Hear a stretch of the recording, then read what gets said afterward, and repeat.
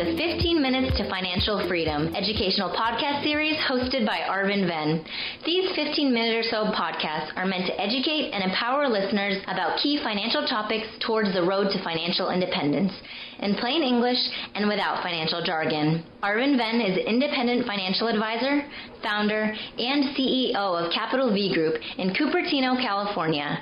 He is regularly featured in leading national financial publications such as Forbes and many others. And now for our host, Arvind Ven. Hello and welcome to this edition of the 15 Minutes to Financial Freedom podcast. I'm your host, Arvind Ven, independent financial advisor and CEO of Capital V Group. So today's episode is a topic that interests many of you, and I know that for a fact. It is about estate planning and wealth transfer. So many people procrastinate about having a trust and will and other directives, and you really should not procrastinate. There are many reasons why, and we'll talk about that today. So we try to keep it short and informative for each podcast. So we'll be discussing three key topics today. So first of all, what is probate and why you really don't want to get entangled with that? The probate process can be expensive and time-consuming. And our legal expert, who's our guest today, she'll be talking more about that, and I'll be introducing her very shortly. The second topic we'll cover today there are several generational wealth transfer mechanisms. For today, we'll focus on the generation skipping trust and what that is about and why it is interesting and different. Estate tax limits are slated to come down significantly from current levels in the year 2025. It's also possible, given how much that the nation we are in debt, it's possible that estate limits can come down even further over the course of this decade. And finally, the much talked about California Prop 19 that became law a year ago. So that's done, but there are still a lot of questions, and there may be even some buyer's remorse if some of the articles that we read seem to indicate that. So we'll discuss that too. So I'm excited to have Michelle Yu as our guest for this podcast today. She's a practicing estate attorney and has 20 years of legal experience. Michelle advises clients on matters of trust, real estate, and asset protection law. She regularly counsels U.S. and non-U.S. citizens on their U.S. holdings and assets. In addition to English, she's very fluent in Cantonese and Mandarin Chinese, so she's multilingual. She's admitted to practice law internationally in California, Ontario in Canada, and England and in Wales. So truly global. Welcome, Michelle. It's a pleasure to have you here today. And thank you for joining us. Thank you for having me, Arvind. It's a pleasure to be here. Wonderful. So let's start with the first topic today. So what is probate and why do we want to bypass or avoid that? Sure. That's a great topic to start off with. Probate is very simply, it's a method of transferring title upon death. So title of ownership, if it's in one person's name upon death, in order to change it under a different person's name, it can, in California, we're lucky in that revocable trust can allow that transfer of title to happen. But if it's not done during the person's lifetime, then it has to go through a probate process, which is a court process to change title on one's asset. Right. So I guess what I also heard is that the probate process is expensive and time-consuming anywhere, but especially so in California. That is correct. That's right. It is very costly. It is based on the cost, and it is based on the person's gross assets. So if they own a house that is, let's say, $1 or $2 million, but they have a mortgage on it, the court does not look at the mortgage value. They just look at the fair market value of the house and base the probate fees according to the gross value. And so it is expensive. It is dependent on how much a person owns. So it's a sliding scale of fees. And it's also very uncertain in terms of a court will decide, a judge will decide, who doesn't even know your family, who gets what asset. And fortunately, in California, because other jurisdictions differ, in California, one can actually avoid probate if they have a trust set up by a qualified lawyer. That's very good to know, Michelle. So if I'm not mistaken, what was the probate limit? Was it $150,000? So it is a very low number, if I remember correctly. Yes, it is very low. And I think that for the most part, when we talk about trusts, there is a way that some clients can, and I should also preface my remarks to say that we're only talking about my opinion in terms of just as for informational and educational purposes, that this isn't legal advice. And in order to get legal advice, we need to sit down and talk about the facts per client. But in terms of whether anybody needs a trust, it does depend on what type of asset is being held. And some assets will be able to avoid probate and some will not. So that definitely needs a close review of that client's situation. Very good. Thank you. And also along with the others, I mean, you have the health directive and other components that go with the trust and the will. But yeah, those are components. So we don't need to discuss that right now. I mean, I think it makes a lot of sense for people to have their trust in place and not go to probate, which is a pretty expensive, and time-consuming process. And to your point that you mentioned just now, better to have it ready. Right. And better for you to decide who gets your asset instead of some person, such as a judge, deciding for you how to distribute your asset.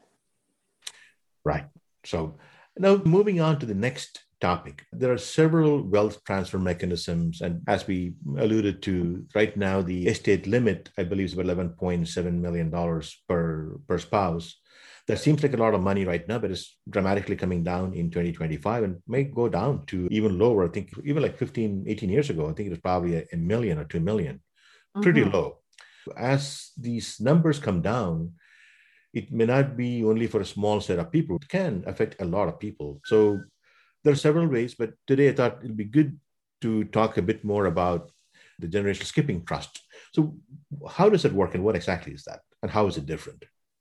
Sure. So with a revocable family trust where the person can make changes during their lifetime, then upon the person, which we call the settlor, when they pass away, then the distribution can occur. So it can go to the children and or depending on the terms of the trust. With the generation skipping trust, it becomes an irrevocable trust. And so there are certain advantages with that. And so for a generation skipping trust, instead of, for example, the money being taxed when the parent gives it to a child, so that's taxed once. And then from the child, when they pass away to give to their children, which is the grandchild, then it will be taxed again. So instead of that happening, the generation skipping trust will allow the settlor, which is the grandparent, to go give the money directly to the grandchild if the child in between, the settlor's children, don't need the money. And so it skips one level potentially of trust, of tax liability. And so the good thing about that is that once the assets are put into this irrevocable trust, and if it's under the estate tax exemption, then it can potentially grow tax-free as well. So there's definitely many aspects of tax, advantages, but of course, every case is different. But that is generally the advantage of having a generation skipping trust, which is also called a dynasty trust. So is that a revocable trust or is it irrevocable? It becomes irrevocable when the settlor passes away and the money goes into the trust where it can grow tax-free if it is under the estate exemption. So it goes from becoming a revocable trust to an irrevocable once the person passes away. Right. That means no further changes can be done, and then the estate passes into that irrevocable trust. Correct. So there are some trade-offs, and the trade-off is that it has to be, some terms have to be fixed at that time in order to gain the tax advantage. So now the other question I have was we talked about Prop 19, was that we have Prop 13 that's already in place, but Prop 19 was passed last year. Owners keep their property tax base, but it also has some caveats for children moving into the house or beneficiaries taking ownership of the house after the parents are gone. So what are you seeing with Prop 19? Because there's still a lot of questions. I think some confusion, even though it's been passed into law last year, I think, where there's a lot of questions, people trying to scramble to figure out what to do. So what has happened since then, and what's going on with Prop 19? Sure. Well, it's, of course, a very complicated piece of legislation, but in a nutshell, it is, my clients asked me about just how the property taxes will change when they have passed away and they want to pass down this real estate to their children. So prior to the change of Prop 19, if the child takes over, inherits their parents' real estate, then they could maintain that property tax basis that their parents enjoyed. However, with this change, now there are some limits in order to enjoy that lower property tax level. A couple of the requirements is that the child, the beneficiary, has to treat that piece of real estate as their primary residence, and it's got to have a value of $1 million or less. And if it exceeds that level, then there will be a recalculation based on the excess level. So the new law, it's really important to sit down and talk with an attorney about this, because it's not necessarily all bad. There's, considerations like capital gains step up, that type of part, the analysis, which should also be considered. And so it's a little bit too simplistic to talk about it in a very narrow scope. It is important to consider the whole picture. From your end, are you seeing any specific questions about this topic coming in over the last year after Prop 19 became law? And what are you seeing in terms of questions that are coming in over the last few months?